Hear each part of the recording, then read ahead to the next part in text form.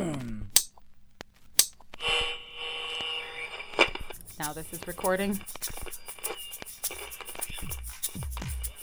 RTI International Center for Forensic Science presents Just Science.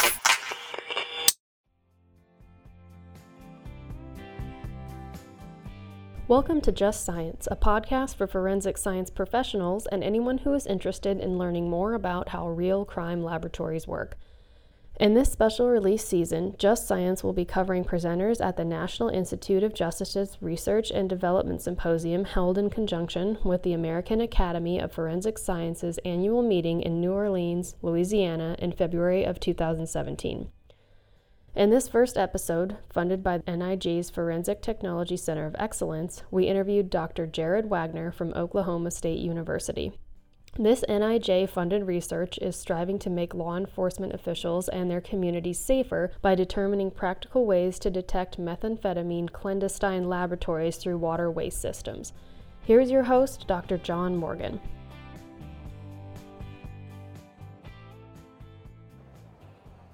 Welcome to this edition of the Just Science podcast.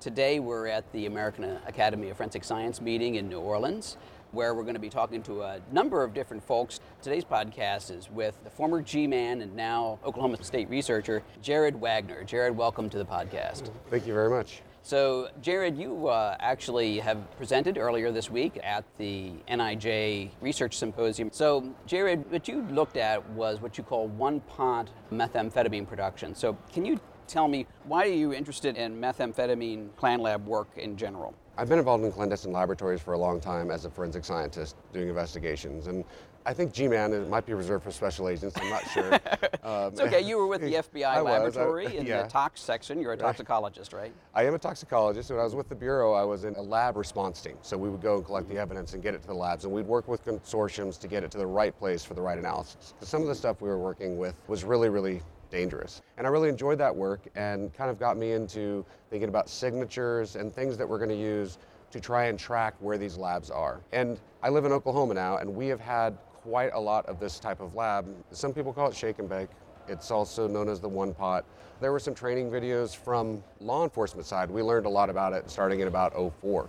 So we knew it existed, but no one had really taken the time to sit down, and that's what I really like about the NIJ and the forensic science mission. Hey, this is a gap. You can go to the NIJ, you can do a grant application, and you can get someone to help fund the work. And now I would try to do this anyway, but it takes time, a lot of time and effort to get these projects done, and there's a lot of moving pieces, so having something like that's important. So from the meth lab standpoint, we have lots of issues to worry about. One, we don't want people to abuse methamphetamine because it's a public health problem. We have to look at what are the sources of methamphetamine. One of the sources is import from other countries, and right now there's quite a high level coming in. It's being manufactured at other places and coming in here, so there is less of the type of lab that I'm doing research on. However, that lab is still prevalent. Drug production and drug abuse. What we see is if we regulate something, like we take away pseudoephedrine, they're going to find another way to make it. And you take away a solvent, or you take away We've all batteries. seen Breaking Bad. We know how it works. I haven't. I can't do it. It's like watching CSI. It just drives me nuts. It's too fake, is that right? Is there such thing as blue meth? I have to ask you. Well, I accidentally made some in this. It's a dye that they put in the camp fuel, and so when you pour it out, it's actually got a blue tint, and so the methamphetamine from that production did turn out blue, and so, yes, I know they made blue meth on Breaking Bad, but I don't know, it just didn't grab me. So I got through an episode and a half, and I was like, oh, no. Because, because it's a story, not necessarily technically exactly right, of course. So that's another aspect, is he used a couple different methods, and one of them involved phosphorus, and with the one pot, there's no red phosphorus involved, so we don't generate phosphines. I think there was a scene where he attacks people with some of the chemicals that are there. That's right, yeah. Realistically, from a public health perspective, so as law enforcement, I do a lot of training, both with DEA and other groups that are training first responders to clan labs. So because these officers are not just going to one lab, they're going to multiple labs. And while the labs aren't as prevalent as they were, say, in the late 2000s, I believe we were meth lab champions in Oklahoma then. Sure. They're not as prevalent, they're still taking place. And we find families living in the labs. There's chemical exposures. There's lots of groups that have started to do work to characterize what are the impacts on families and friends and the community from the lab. But we haven't done a really good job. We set cutoffs and limits, and you've worked in technology a long time. Sure. Sometimes we set limits based on what we can do. And sometimes we have a scientific rationale for what the limit is. Like when we do a wall wipe to determine how much methamphetamine residue is on the wall, or how much phosphorus, or what other solvents and chemicals. I don't know that we've done a really good job of making it rational. Different states have different rules that are enacted. There is not one place you can go and get all this information about how do I do this analysis in the first place? How do I, get the template, do the wipe, and know that, hey, I don't have meth here, or I have meth down to a safe level.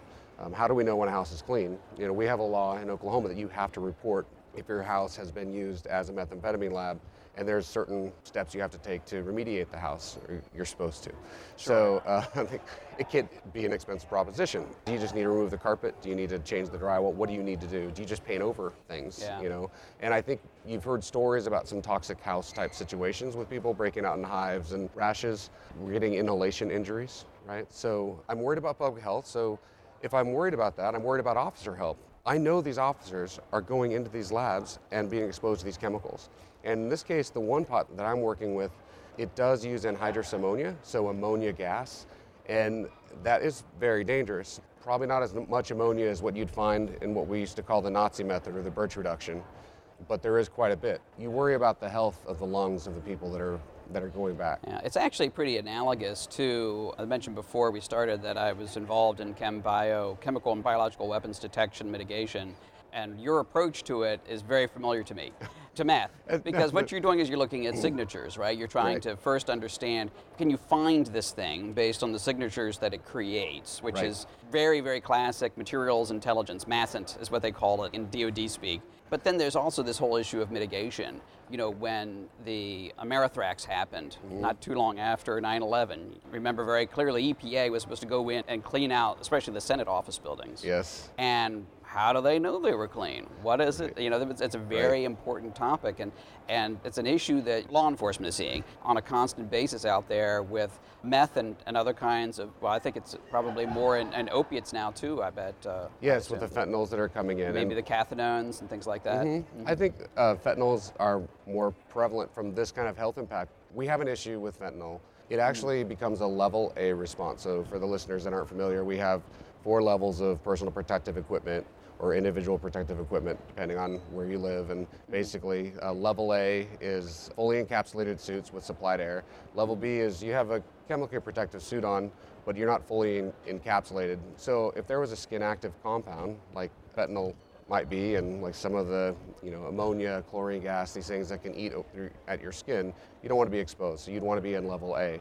Most of the Clan Lab work that we do is in level B, which is I'm going to go take a sample, so I need to be in a respirator. And then we have level C, which instead of supplied air, it's filtered. So think of like a typical gas mask. And sometimes they're powered and things. That's great as long as you're not going to be in an environment that's oxygen deficient or something. And what you find as you go down the levels, your time on target increases. So level A, it's very difficult for me to do a long level A mission because I'm going to run out of air.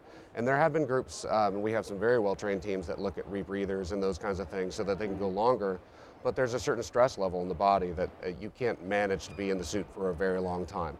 And so we are providing training now because of the fentanyl issue. The DEA is providing training to groups, law enforcement, getting people trained up. Their partner training agencies are putting on these courses. We just participated in one in Oklahoma. We're trying to be forward thinking. So what's happening with the fentanyls are that people are buying this stuff and it's being imported, and then they'll mix it with binding agents. They're making fake opiate tablets. They're making fake oxycodone, fake hydrocodone, all kinds of stuff. So what that's going to do is it's a milling operation. So you get powders everywhere, and it's a little bit of the chem bio, and it's funny. Yeah.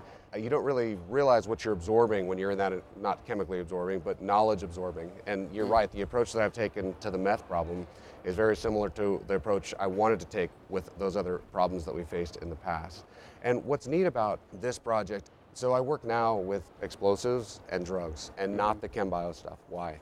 Because I can get licensed for the things that I'm working on. So I have Schedule 1 through 5 DEA licensing, so I can work with controlled substances, and I have a pyrotechnics license and a blasting license, and we have everything up to code for ATF standards for storage and production. So I guess that's kind of how I fell into this research area. And it turns out that one-pot meth labs are a little bit dangerous, and we talked about, I said I did... It's a shock to imagine, sure. You're like, shouldn't they be really easy? Well, so they're not. They use different fuels that they put into this vessel, and then on top of that, you're going to use lithium or sodium. Most of the labs use lithium.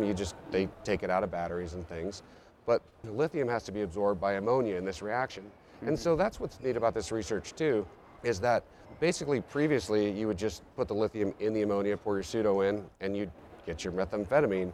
It's not quite that simple, and no one on the podcast try this at home, because that's not the goal here, but it's also pretty dangerous. Well, lithium by itself is okay, but it can be very reactive. It can, and especially with water, right? Even moisture in the air. And what these cooks do is they add water and sodium hydroxide to this fuel mix with the lithium. So a lot of the accidents that we're seeing in training and things that happen are from the flammability, because either they'll get starter fluid and pour it in, or they'll get cant fuel and pour it in, and it's just got a broad flammable range. And some of the safety issues and different things that we're seeing with the cook and characterizing it, we actually tried to look at multiple solvents. We looked at ether and we looked at cant fuel, but it solubilizes the lithium differently. It absorbs ammonia differently.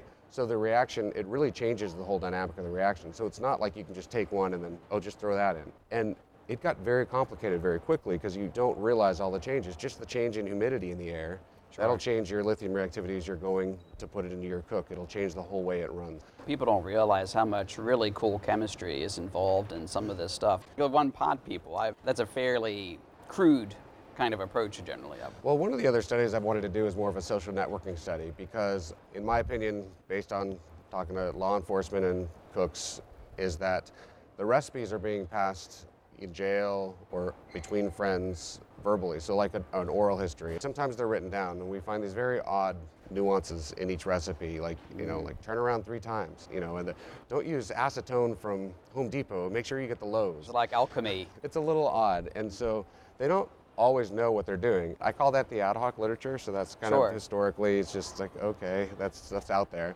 But I'm kind of standing on the shoulders of giants a little bit. So like here this week with us, Harry Skinner and Terry Delcazon are both just amazing chemists, and we have an organization of Plan Lab investigating chemists. We work together to make sure we all stay safe and we can prosecute things successfully. We do research like this, or research has been done, and then we try and make sure we share the findings in a peer-reviewed fashion, but it's obviously a closed community a bit, because we don't want the information going anywhere. But they did work on other methods, so I can take the map of what they're doing. Also, the Australians have done a lot of really good work where they're characterizing, and also New Zealand. And so when you take that and look at the history of, the cook itself, so what I did was I applied that approach to the one pot, and we started doing yield studies, and that was in combination with DEA. First, we tried to just do it in PPE. So we wore chemically protective and fire protective SCBAs, and we went for a full day. We were doing one pots and just hot swapping with the bottles, right? So they just come up behind and change the bottle out. And it was an amazing research project, but in one day we got 7 cooks. A full day of everyone's time and effort, and in all the PPE, which is a drain. So I mentioned, going down range in a lot of hazmat gear is challenging. It's not a lot of hazmat gear, but it's exhausting. And you're in the suit, so you can't make notes like you want to. So at that point, I thought, I need to make this better. I need to find a way to do this safely in the laboratory. I have done a lot of hazard analysis on the cook itself. I'm going to try and do even a little bit more, because it's exciting and it can be very dangerous. So what we try and do is really eliminate the pressure hazards. What's happening with the cooks at their home, they call it burping the bottle, but it's basically, depressurizing it. So they might use a Gatorade bottle or a pop bottle. And so they take a pop bottle and they're doing the cook in it, and they'll shake it up, and they have to off-gas it so the pressure doesn't burst the vessel. The other thing that'll happen in these cooks is that the lithium that's in there, that's reacting with the water and trying to be absorbed into the ammonia, will actually melt into the side of the bottle, and then you get like a solvent jet coming out the side of the bottle that's on fire. So that can create a problem in your living room. So we actually did a study that I've just submitted. There's a new journal called the Journal of Forensic Chemistry, but we just submitted this article to them. And basically we did this study with ATF where we took these one pots, went to their burn lab, and we made duplicate tables, and we burned labs with ether, and we burned labs with Coleman, and we did short duration burns and long duration burns. And we're actually able to show that we could find remnants of the lab after a fire. The plastic kind of melts down around the sludge material, and so even after a fully engulfed really bad burn, we're able to find evidence of the actual lab itself. So the ATF did the accelerant analysis, because that's what they do, and we did the controlled substance analysis and produced the meth. Now, this raises an interesting question, because it reminds me of some of the work that's been going on in fire investigation in recent years, where fire investigation is basically looking at, residue, usually of VOC, volatile organic compounds of various sorts, and trying to infer from that, what was used as an accelerant in a particular case. And the issue with that is that it hasn't really gotten as quantitative as we would like. Sure. Right, and so it's hard to be quantitative when you're being qualitative. So what you're trying to do is prove the presence or absence of accelerants. And sometimes if you're in a garage, for instance, and there's a lawnmower and you prove the presence of gasoline, well, does that help you with your arson investigation? It's a little bit of a... But you have a little bit easier situation, because what they have to do is they have to set their threshold for a determination relatively high, because of those uncertainties, right? Was it gasoline from the garage, or was it something that was poured somewhere, right? But the residues you're seeing tend to be a little bit more unique, I would assume. What was very interesting is the ATF was able to find ether in the ether cooks, and they were able to find camp fuel in the camp fuel cooks. And so that was great. And then, yes, we're looking specifically for methamphetamine or precursor. So we'll look for ephedrine or pseudoephedrine, which chemically they're the same molecular weight molecule, or just a different isomer, essentially, different chirality. So whether it's pseudoephedrine or ephedrine that they started with, we're looking for the precursor, we're looking for the product. And with this project, the first thing that we did was really focused on what's in here, what are we making, right? Because there are some byproducts that are very specific to the original cook process. So we've done research, Harry Skinner, Taylor Dalcazon, the DEA chemists that have come before, Tim McKibben, who was a DEA chemist, great guy, but we've done research on the birch method, and there's information out there about that. We had to take that and say, do we see similar things with this cook? Because it's done slightly differently, and there's a lot of chemistry happening in this one pot. So we were able to find an indicator compound. It's called CMP, which is cyclohexadienyl methylaminopropane, but we'll just call it CMP if you don't mind. No, that's better. Thank you. And basically what you have there is it just gets over-reduced on the ring. We're trying to remove an oxygen from pseudoephedrine to make meth. And so that's reducing it. So what happens is, on the exposure to the electrons in solution, we call them solvated electrons, we actually can affect the ring structure of methamphetamine instead of pseudo, and instead of just affecting that one oxygen molecule we're trying to remove. So we did find CMP. Is CMP also psychoactive, or is it just... we don't know that, but we do know it's found toxicologically. So if we have people in a community that are using one pots or doing the birch reduction method, we'll find CMP that's coming out biologically through elimination. So we will find it in urine, we will find it in their system. I was talking with a colleague here this week, and I was kind of talking to him about the project, and he was saying, yeah, we used to get that a lot in our toxicology cases up to about 3 years ago, and we haven't really been seeing it, which makes total sense from my perspective because of the large influx of methamphetamine, usually from the south, but that comes into the country. There's no sense in making it. It's just easier to buy it. And it doesn't have CMP because they're using large-scale production methods. They'll just use a different method. So it just doesn't have CMP or other byproducts of that sort in it? It'll have other byproducts, but because it's a different reaction. And like the signatures work that the Australians do, they have a lot of hypophosphorus methods over there. They have different signature compounds than what I'm looking for with this. But no one had really characterized the signature compounds here. So I think that was the biggest thing. And so we wanted to just look at the sewage. We know these cooks are happening.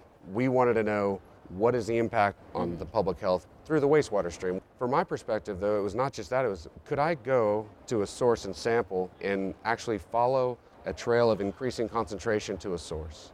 So we don't know that this neighborhood has any sort of lab in it, but we did a water sample, and wow, we found something that indicates a one-pot laboratory, and it's pretty high, and we're seeing it quite frequently. Yeah, I mean, if you're seeing CMP, you're not going to see it anywhere else. Even ephedrine or a pseudoephedrine is going to be relatively unique, right? Well, it could be. So in our proof of concept study that I talked about this week in the symposium, we were able to demonstrate the detection. We worked with the city, and we worked with an actual lift station and in the wastewater system. I show a picture in the slideshow, so if you guys go to the landing page and you click on the talk and just ignore all the jokes and just pay attention to the science, but there's a picture of the cistern, and I show my sampling device, and basically we used a long set of tubing, and it's a pulse sampler, so it pulls up water. We were able to program it so we could sample every 15 minutes for 2 days, and you could program it how you like.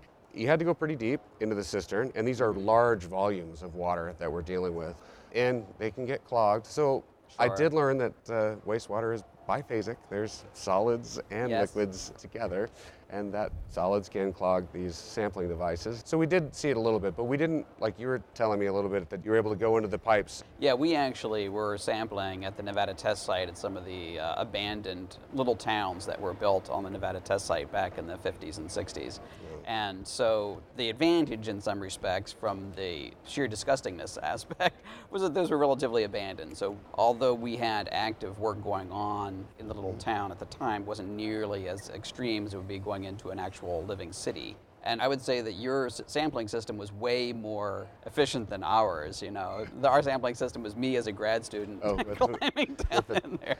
And in the past I had worked with EPA, and they had water sampling things for streams and things like that. So they had these kits that they would send out, and then you could get them distributed to the right labs to make sure the water was safe. And there is something to be said for simple, right? And when I was saying we're going to be doing some sampling at different ports, and they'll just collect a liter of water, cap it, and bring it in for our analysis. But it's interesting what we found, like we talked about the biphasic nature, and it's kind of dirty, and do you want to crawl in there? There's height hazards and things. You don't want to fall into the through the manhole cover, and there's ladders and different things. But I have graduate students that work with us on this project, and they did most of the work.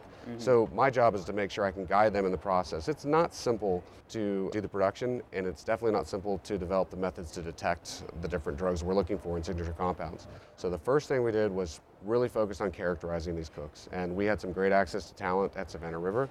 We were working with them on the project, and they were able to do some things we hadn't done before. They did some electron microscopy, some SEM of the actual sludge to look and see what's in there. Now we kind of knew, hey, it's ammonium nitrate reacting with sodium hydroxide, it's going to generate ammonia in water. Okay, but to actually get them to show the sodium nitrate crystals and things. And then, of course, there's pseudoephedrine that's still left in there.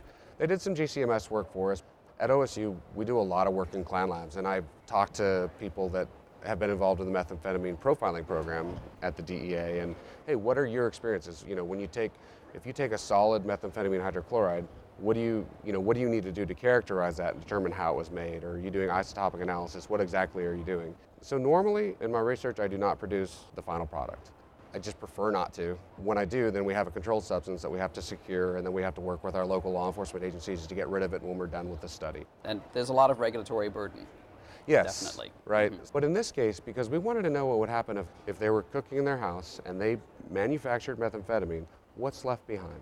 And so that was really tricky for us because that meant we had to salt out. Now the cooks will actually use an improvised salting procedure. So we call it salting out, but basically when in the production process, the methamphetamine, it's actually volatile. It'll float right out of solution. It'll be airborne.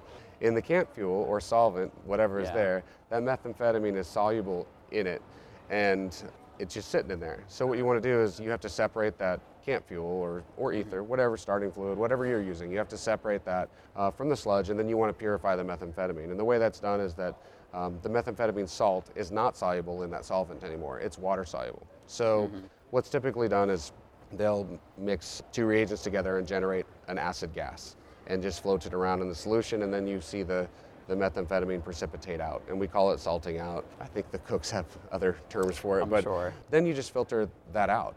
So we did that because and that's when we accidentally made the blue meth the one time, or 3 times. So we did 3 of each type, and then filtered out that methamphetamine hydrochloride.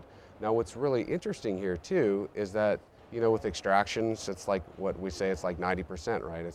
So if any of you young chemistry students are wondering why you're learning Le Chatelier's principle, it's really kind of important, and you use it so much in chemistry. You're not always going to get 100% of what you're looking for. So you do an extraction or you do a precipitation, and these guys have, and gals probably, they're acid generators, or some of them are more humid than others. If it's wet, you make a really snotty product. It's not, so there's a lot of variation. How do you know you got all of it? And you didn't. So, some of them might be extracting multiple times. I don't know. We extracted once.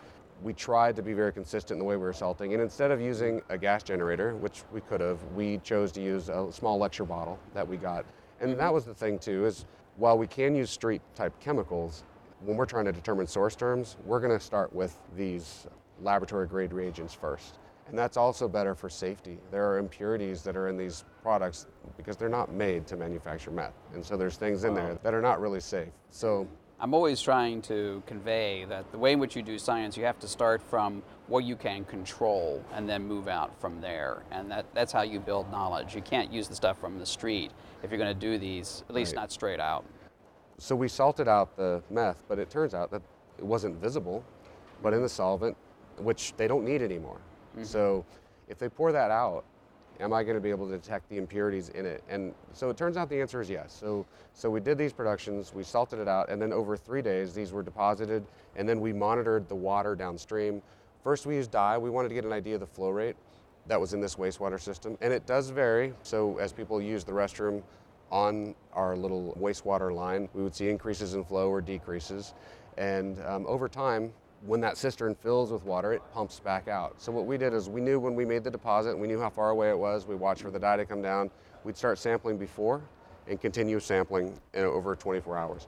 And what we found is we found really nice curves that showed an increase in the level of chemicals we were looking for, followed by a decrease. Over both minutes and hours, right? I mean, you were seeing stuff even hours after. Yes, and that makes sense. So think about your Nevada test site experience. Right. So you have these solids that are in there, and sometimes they're called flocculates. There's other phrasing and stuff, but basically the pipes are not clean. And so your material, the Chatelier's principle, it's going to be in the liquid, it's going to be in the solid, it's going to migrate between both depending on where it wants to be at that moment. Is it water soluble or not? And then you've got a solvent going by pulling stuff as well. It did do what we expected.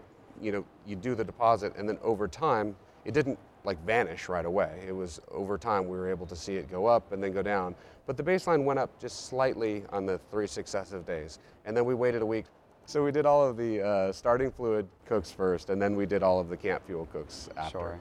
I think that one of the key things that we want to have takeaway here is, like, to what extent can law enforcement and the crime labs use the research that you've produced? So what would you recommend people do with respect to the use of the research findings at this point, and the best way to kind of reference them and get the bottom line from a pure practice perspective? I think it's going to be interesting to see. It was a lot of work to develop and validate the method. We did solid phase extraction with liquid chromatography and tandem mass spectrometry, and so we call that LC-MS-MS, but it's kind of an expensive tool. There's a lot of LC-MS-MS now in crime labs, I think, though. I think it's emerging, definitely. Right, and RTI has been actually very formative in helping get that accepted into the industry as well. So we're seeing it more often, but not every lab has it. We were able to be successful with the method we initially developed at I would say somewhat reasonably sensitive, but not sensitive for wastewater analysis. So wastewater analysis, they're looking to get to nanograms per liter or so.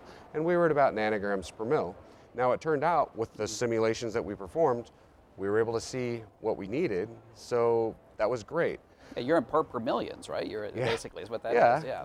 But we wanted to be at parts per billion. And we've now redone the method, and we're in the process of revalidation now. And now we're going to go to these sampling sites around town and get samples and see what we see, and see if we're seeing production indications anywhere. And the other thing is, that's a challenge for this, is that there is methamphetamine in the population being used. The methamphetamine that we detect, the pseudoephedrine that we detect, I mean, if someone has a cold, they're taking Sudafed, and they're going to eliminate that through their urine, and that's going to go in the wastewater stream. I think the real problem for us is going to be able to distinguish between what is a biological origin that's been processed by a user versus what's a lab. The goal starting this work was, can we track a signature and can we identify the location of a laboratory? So I think that the answer is yes, we probably can, but we're just now in the phase we're going to be seeing if we can discern background versus lab. And then what's the right sampling time? So the answer is, to get anything into practice in the community, it's got to have utility. So we're really trying to demonstrate utility. But the other thing is, for court systems, this might be a great tool to get probable cause for a warrant, and then go that route. But it takes a little bit of effort to do that. And even the arson stuff we did, the work we were looking at burning labs to show that it is in fact controlled substances that caused that fire, the production of methamphetamine caused that fire, that's not been widely adopted yet. We're trying to get the word out that you can do it, but then labs are going to have to develop their method for how are they going to get what they normally think of as an accelerant or arson analysis. Now they need to change their thinking and look at it and, can I find controlled substances in this? we're really working hard, and I know the NIJ is helping, and I know RTI is helping as a center of excellence, but we're really trying to, as an industry, just across the board, support the science that we're doing. And we're trying to not do pseudoscience. The conclusions we draw, we want to be accurate. It's really important. So chemistry, we're in a unique position in chemistry because it is so strong. And we can point to mass spectrometers, and we can point to these things. As you get better and better at what you do, you have to make sure that you can derive the meaning from those statements. And then, so from a scientist perspective, I can say, oh, I know what I think that means, and I can publish that. Well, an attorney is going to feel very differently about that same information, or they might ask a question in a different way, and they might have a different interpretation. Well, yeah, I think, to some extent, one of the things that we've seen over, let's just say, a century of forensic science practice is you have, well, I saw this thing at a crime scene. And it can be anything from a piece of pattern evidence to some sort of chemistry or whatever else it might be. And there's a certain common sense aspect to it, right? If I see methamphetamine, something's going on there with somebody who is using methamphetamine or making it or something of that nature. And you have to have that in law enforcement because it's the real world. Not every crime scene is an experiment. Right. And then the next level of that is to take much more of a phenomenological point of view. I'm trying to understand kind of how things might occur in a real world situation that produce it. And you're actually even going beyond that, I think. You're actually, looking at the fundamentals, and as I was saying, the signatures, the material signatures that are produced, and trying to understand that from a really fundamental chemistry perspective. Because once you understand that, you really can go to all those other levels immediately, because those give you a fundamental basis on which you can make conclusions about almost any site once you understand the science better. And I kind of like the idea of force multiplying. I mean, it's nice to have a niche. It's nice that we could do this, and it's funded work and it's important, but getting those other experts in material sciences that can see things that, oh, did you think about, no, I hadn't thought about using that approach. But when we come to a meeting like this and you get to interact with your peers and from all different groups, and when they come and they ask questions, and it was really, I had some DNA people that were at the talk. I heard that you had a very entertaining talk, and even DNA people enjoyed hearing some talks work. We're all one big happy forensics family. We are, and DNA does not get all the money, so totally other people sometimes get funding too. So it is nice, but I think it'll get accepted, but I think it is doing things like this. It's doing podcasts, and it's talking about the work, and then having scientists that are in the labs, but I'm still just kind of that researcher guy. I'm an OSU professor, and I'm not the practitioner in the crime lab.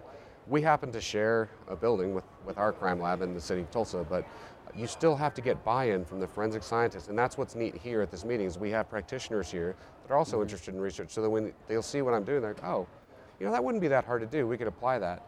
But I think down the road, the other way that we get the information out is I'm going to call out the Center of Excellence. So you guys just published a great review on evidential breath, looking at roadside use of handheld breath instruments for evidential purposes in DUI. And it was called a landscape study, I believe. Yes, that's right. So when this gets mature enough, I would depend on you guys to help me in your organization to help and NIJ to help that, hey Jarrad, this was great, we funded some basic R&D, but we think there might be some ways to put this into practice. And that kind of study where you look at, okay, we're doing it in multiple areas, what's been the outcome? And I think when you put all that information together, sometimes the science is more mature than you realized. So, and that's what I thought was really elegant about the landscape study. And I'm actually using it in some of my coursework with my students. I'm having them go through it and trying to build that kind of model for other systems because I think it's such an important approach. But until we build a consensus that, hey, this is acceptable and this makes sense, I would add one caveat, even though it didn't reference my work. There was an article and it was talking about how Big Brother is watching and they're doing all this wastewater sampling and they're going to know all your habits. They're trying to violate your privacy and that was definitely never the intent of this work. The intent of this work is we're really worried about the public health impacts of these labs. We're worried about the officer safety. We don't want people to be cooking with these labs because they really cause damage to themselves and others. And so if we feel like this is one tool we can use in wastewater to track back to a source. So I mentioned we're doing other sampling now. The other thing we're doing is we're looking at airborne effluents now. And so the second phase, kind of the second and third phase, is to see if we can detect the effluents coming off of a house. The same way you might use infrared to look at, okay, there's a lot of heat there, are they growing marijuana or something like that. And it'll be very nice if we can do it. It's just much harder, and you mentioned before we were on air, you talked about some of the portable mass spec work that you had done. Sure, yeah. that really is the direction I want to go. There's some companies that have developed ambient mass specs that are handheld and very small. I'm hoping to get one of those companies to be interested in letting us try the instrument and see what we can detect, because eventually... Because I was thinking maybe you would do some sort of standoff infrared or something like that, but depends on what signatures there are, too. No, and that's exactly right. It's the airborne, so we know there's going to be ammonia. We know there should be some acid processes. We don't know how long we're going to see it, right? We know there's methamphetamine, and we know it volatilizes. The same thing with the pseudoephedrine, because you make the free base when you're doing this process. So what I would love is to have an officer or just someone that is investigating the lab. It would be really nice if they can, in real time, detect what's happening in the building and know that, hey, there's a lab taking place. What my suspicion is, as a chemist that's kind of been working on these problems for a while, I think we're going to have to go to some sort of a portable sample collector that captures things like on a solid matrix. So I'm thinking like sort of like SPEME, but maybe not SPEME exactly, but so, and for the audience, SPEME is solid phase microextraction. Solid phase microextraction, right? And so we use SPE, which is solid phase extraction, but so it's not as small, I guess. But to actually take some of those types of fibers and pull through, do some sampling, and then bring it back and use the same techniques we're using now. So extract the fiber following, did we detect it? The problem with that is you don't get a real-time analysis. You don't know right there at the scene. And so the analogy, we mentioned the landscape paper, it's really nice to be at the side of the road with the breath device that tells you you're an 09, you're not able to drive, and this is what I need for court, and we're going to move forward. It's nice to have that at the scene. Sometimes they don't have that, or they refuse that test, and so now we have to draw blood. And so sometimes they refuse blood, and then you have to get a warrant. Whatever the case, they now have, I did all these tests in the field, I know this person appeared impaired, I'm waiting for the blood result from the lab. So I think it's workable, but it would be so nice to just have that tool that we could use right at the labs to detect it real time. Sure. But I'm sort of the opinion that we're going to have some kind of sampling device that we bring back then to the lab following the sampling and say, did we detect anything of what we suspected? Well, all that sounds really exciting. It sounds like you certainly have. Now, is your NIJ grant continuing at this point, or? Yes, it's in phase 2 right now, which is so the first phase was to do all the source term characterization, which we talked about, and that's what I presented this week. And then we just did the proof of concept. Would we be able to see it possibly if someone did a dump? Because we really didn't know. I mean, I was hopeful, but I wasn't sure. So now we're, from the wastewater perspective, just to wrap up that portion of the project, we're Savannah River, who's our research partners on this. We're going to get some samples from the area, we're going to get some samples from our area, and just kind of do a broad swath and see what we see, and then figure out, can we move upstream like we expect? We're hoping to be able to start downstream at low level and work our way upstream and find higher levels and identify, oh, there's a cook taking place here. So we'll have to see how that goes. And at the same time, we're trying to move forward on the airborne analysis as well, which is a little bit of a challenge just from a research perspective. But yeah, it's funded, and we're trying to just get through at least to the end of that project. And hopefully the impact will be that we demonstrate that it works. And then from there, won't it be interesting, and I do still have colleagues in the EPA, but it'll be interesting to see how we use the data. Is it going to be something that, law enforcement wants to use to try and track labs, or are we going to just treat it more like a public health epidemiological problem? NIJ, besides the forensic science, NIJ does a lot of social science research in terms of criminal justice and policy, and I learned a little bit about the NIJ. It's a neat organization, and what if what we're doing could help identify where there might be areas that children are being exposed to this, where we can identify crime patterns or things like that based on this work. And then can we do something to change the culture so that that's not taking place? That would be really... Well, yeah, the NIJ has an excellent drugs and crime research portfolio. One of the things we'll do off of this podcast is link to it so that people can start to educate themselves about it, because it really is very interesting, and it's had an enormous impact on things like drug courts and many other areas to improve how the nation deals with drug abuse and the crime associated with it. I also want to take the opportunity to plug Savannah River, because I'm glad to hear they're involved with you. They've done an awful lot of work for NIJ and for the law enforcement community. Their work just in personal protective equipment and body armor was critical for NIJ during my time when I was there. A lot of great science that comes out of there, so I'm glad to hear that they're part of your work. Yeah, and they have access to things that they have tools that I don't have available in my lab. It's a nice SEM. Did they do the X-ray diffraction work for you too? Yes. Okay, excellent. Yeah, so they've been really good colleagues on it, and they're good at managing very large projects. So I love to do the science.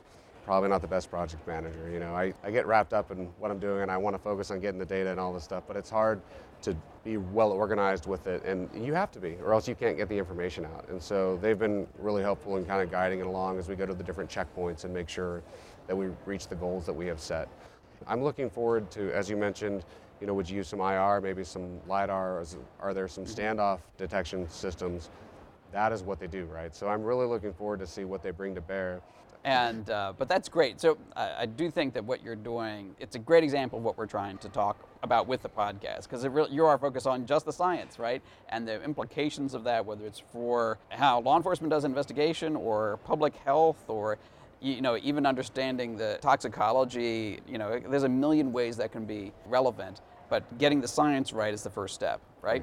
So that's excellent. Very much Well, I appreciate you letting me come on the show and talk about the work. And I do want to encourage, I think we'll have links and things like that on there. And if there are other researchers that have an interest in this, I'd certainly welcome that. And of course, we have an accredited graduate program. So we're a master's institution. So just for a plug for our school, my students work on these projects. And so if someone's listening that really wants to do forensic science, we get to do some practical work in my lab in addition to doing research, and then really work hard to make sure that my students get out and get jobs in the field.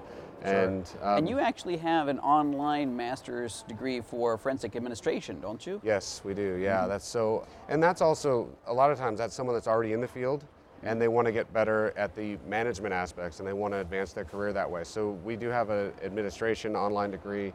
With the forensic chemistry track, that's really on campus. The graduates we've had are all ambassadors for our program, so it helps, and we've grown so much. And part of it is, the ability to do research projects like this and to have the equipment, but I need students to help with the projects. And so I appreciate you helping me get the word out about the research and also our program. Well, it's been great to have you on the program. I think it's been very entertaining for me, and I hope for the audience as well.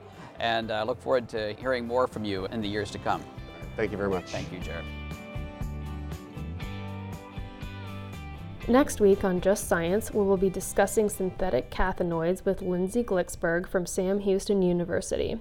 The Just Science special release season will highlight other speakers from the 2017 NIJ R&D Symposium, including Dr. Rob Mayer, Dr. Jeffrey Wells, and Dr. Lynn Lamott. Opinions or points of views expressed in this podcast represent a consensus of the authors and do not necessarily represent the official position or policies of its funding.